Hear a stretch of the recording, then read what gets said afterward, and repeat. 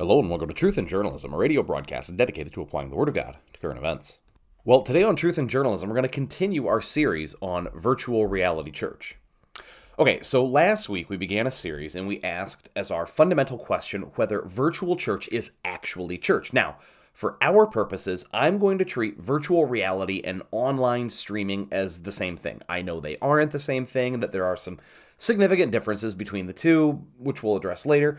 But I want us to think of them the same way because the question about virtual church rests on whether or not it's legitimate at all and not about the various degrees of illegitimacy or legitimacy, for that matter. I think, frankly, it's an all or nothing.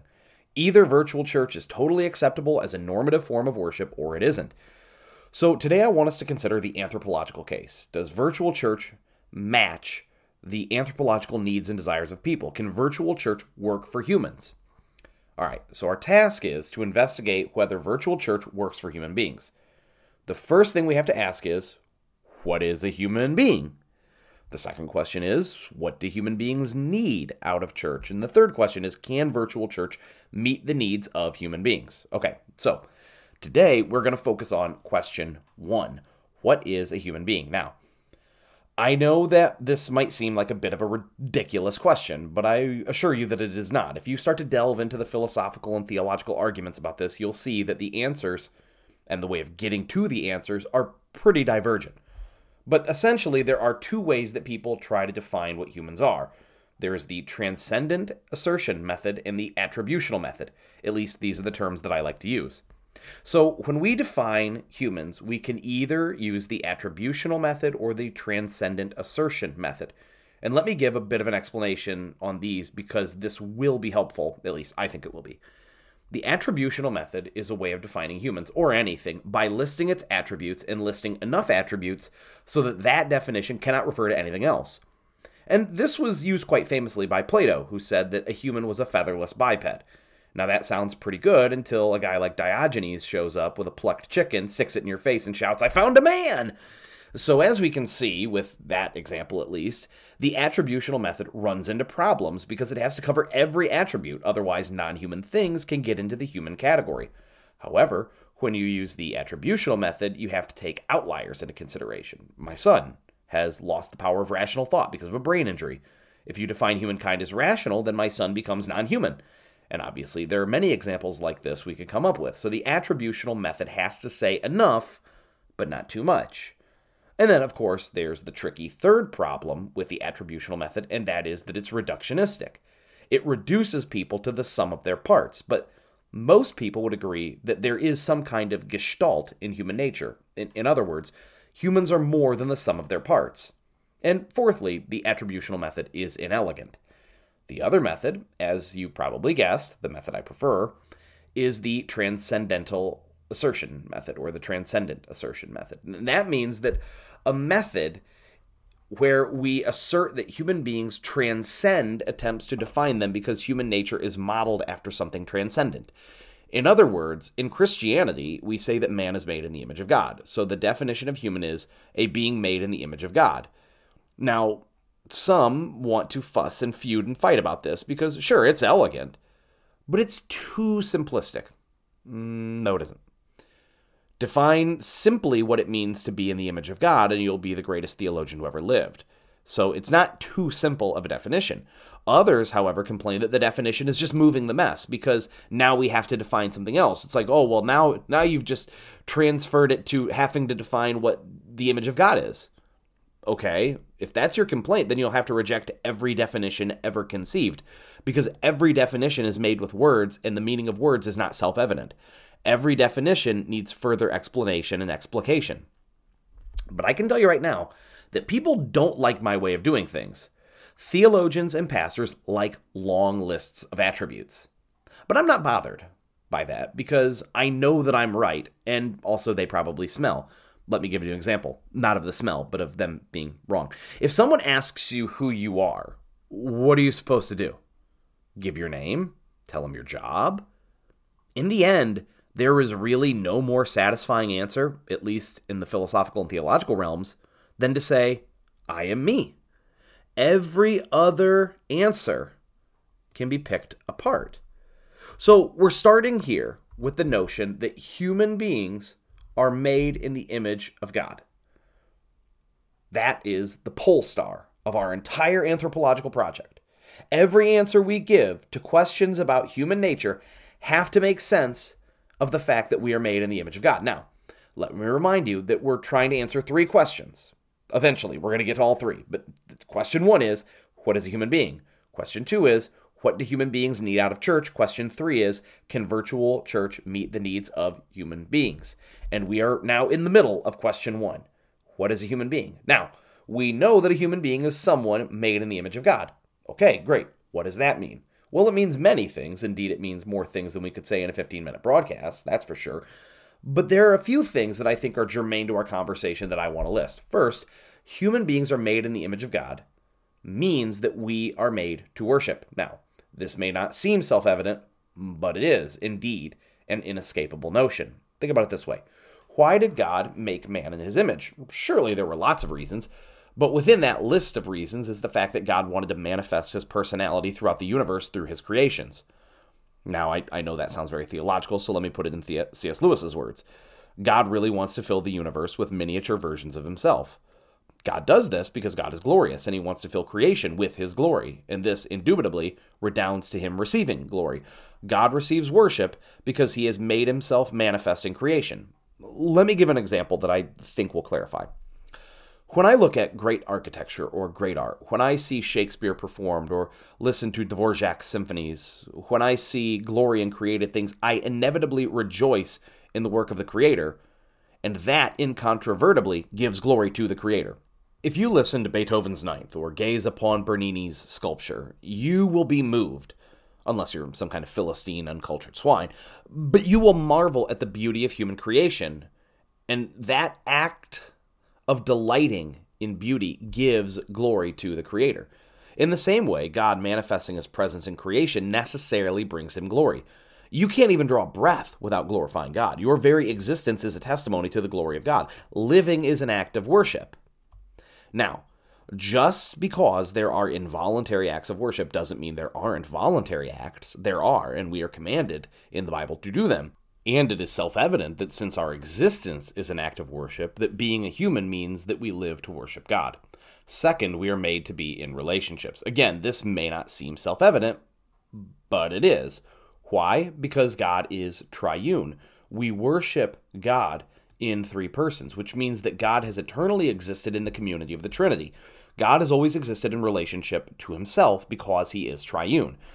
This means that since man is made in the imago Dei, that we, being like God, are to exist in relationships not only with the Trinity, but with each other.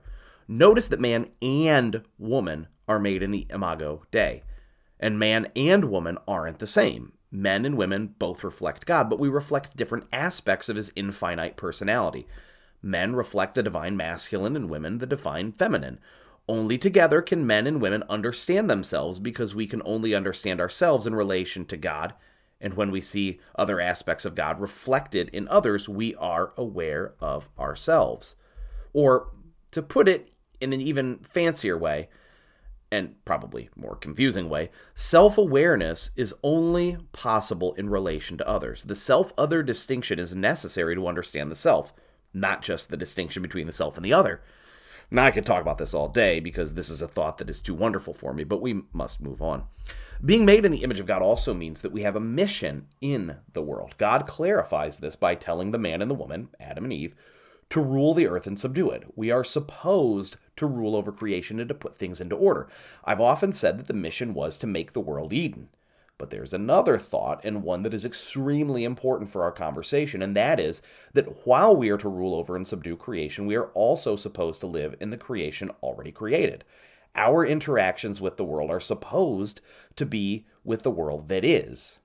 Okay, now I'm sure that this might be a little confusing, so let's take a deeper look at this thought. God commands Adam and Eve to rule and subdue. But what are they to rule and subdue? The earth that God made. Adam and Eve are to interact with reality, with the universe that actually is. And herein lies a danger that I want to spend the rest of our time together talking about.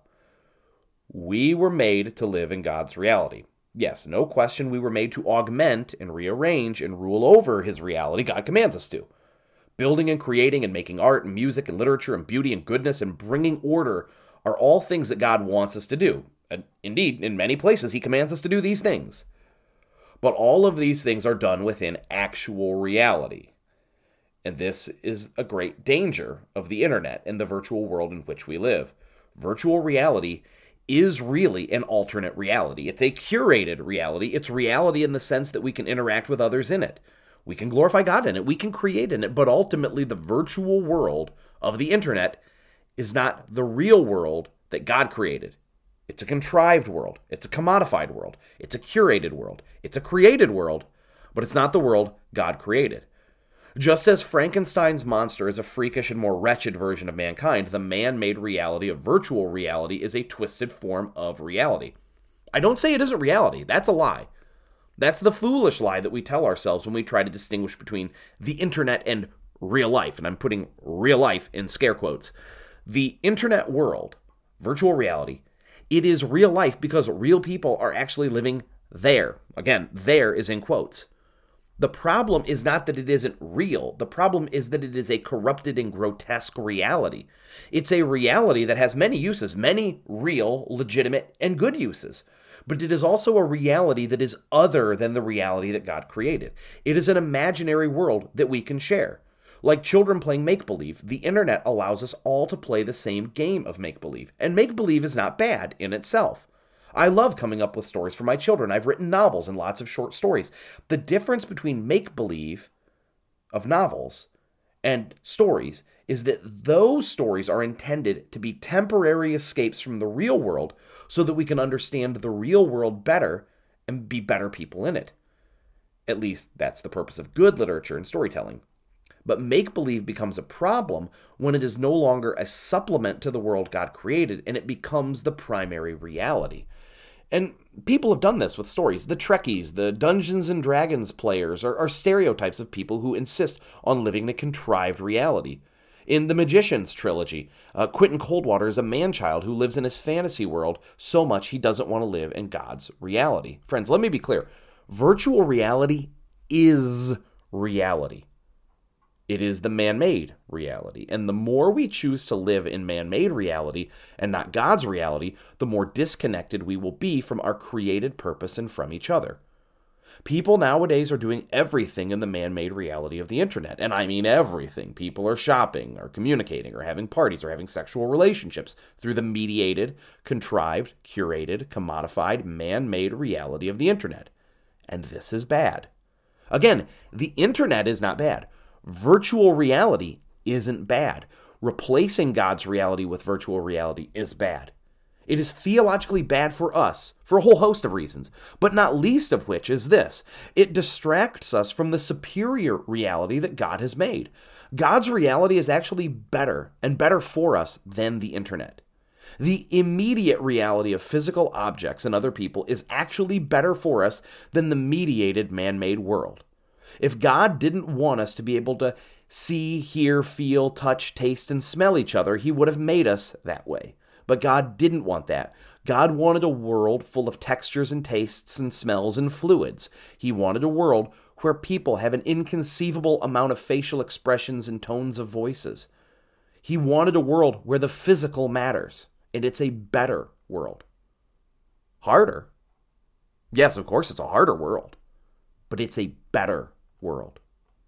Virtual reality is reality, but it's an inferior, suboptimal, bastardized reality that can never live up to the real thing, and it will make us soul sick if we stay too long. And sadly, most of us have already stayed too long. Like the sister who tasted the fruit of the goblin men, only painful, physical, costly love of another is going to pull people out of this corrupted reality. Because we cannot stay longer, and we've already stayed too long. We need to say no to the man-made reality and return to God's creation.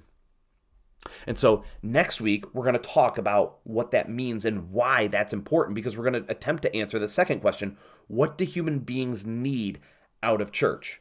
So I hope you'll join us then next week for another exciting episode of Truth and Journalism. Thank you, and may God bless your day to his glory.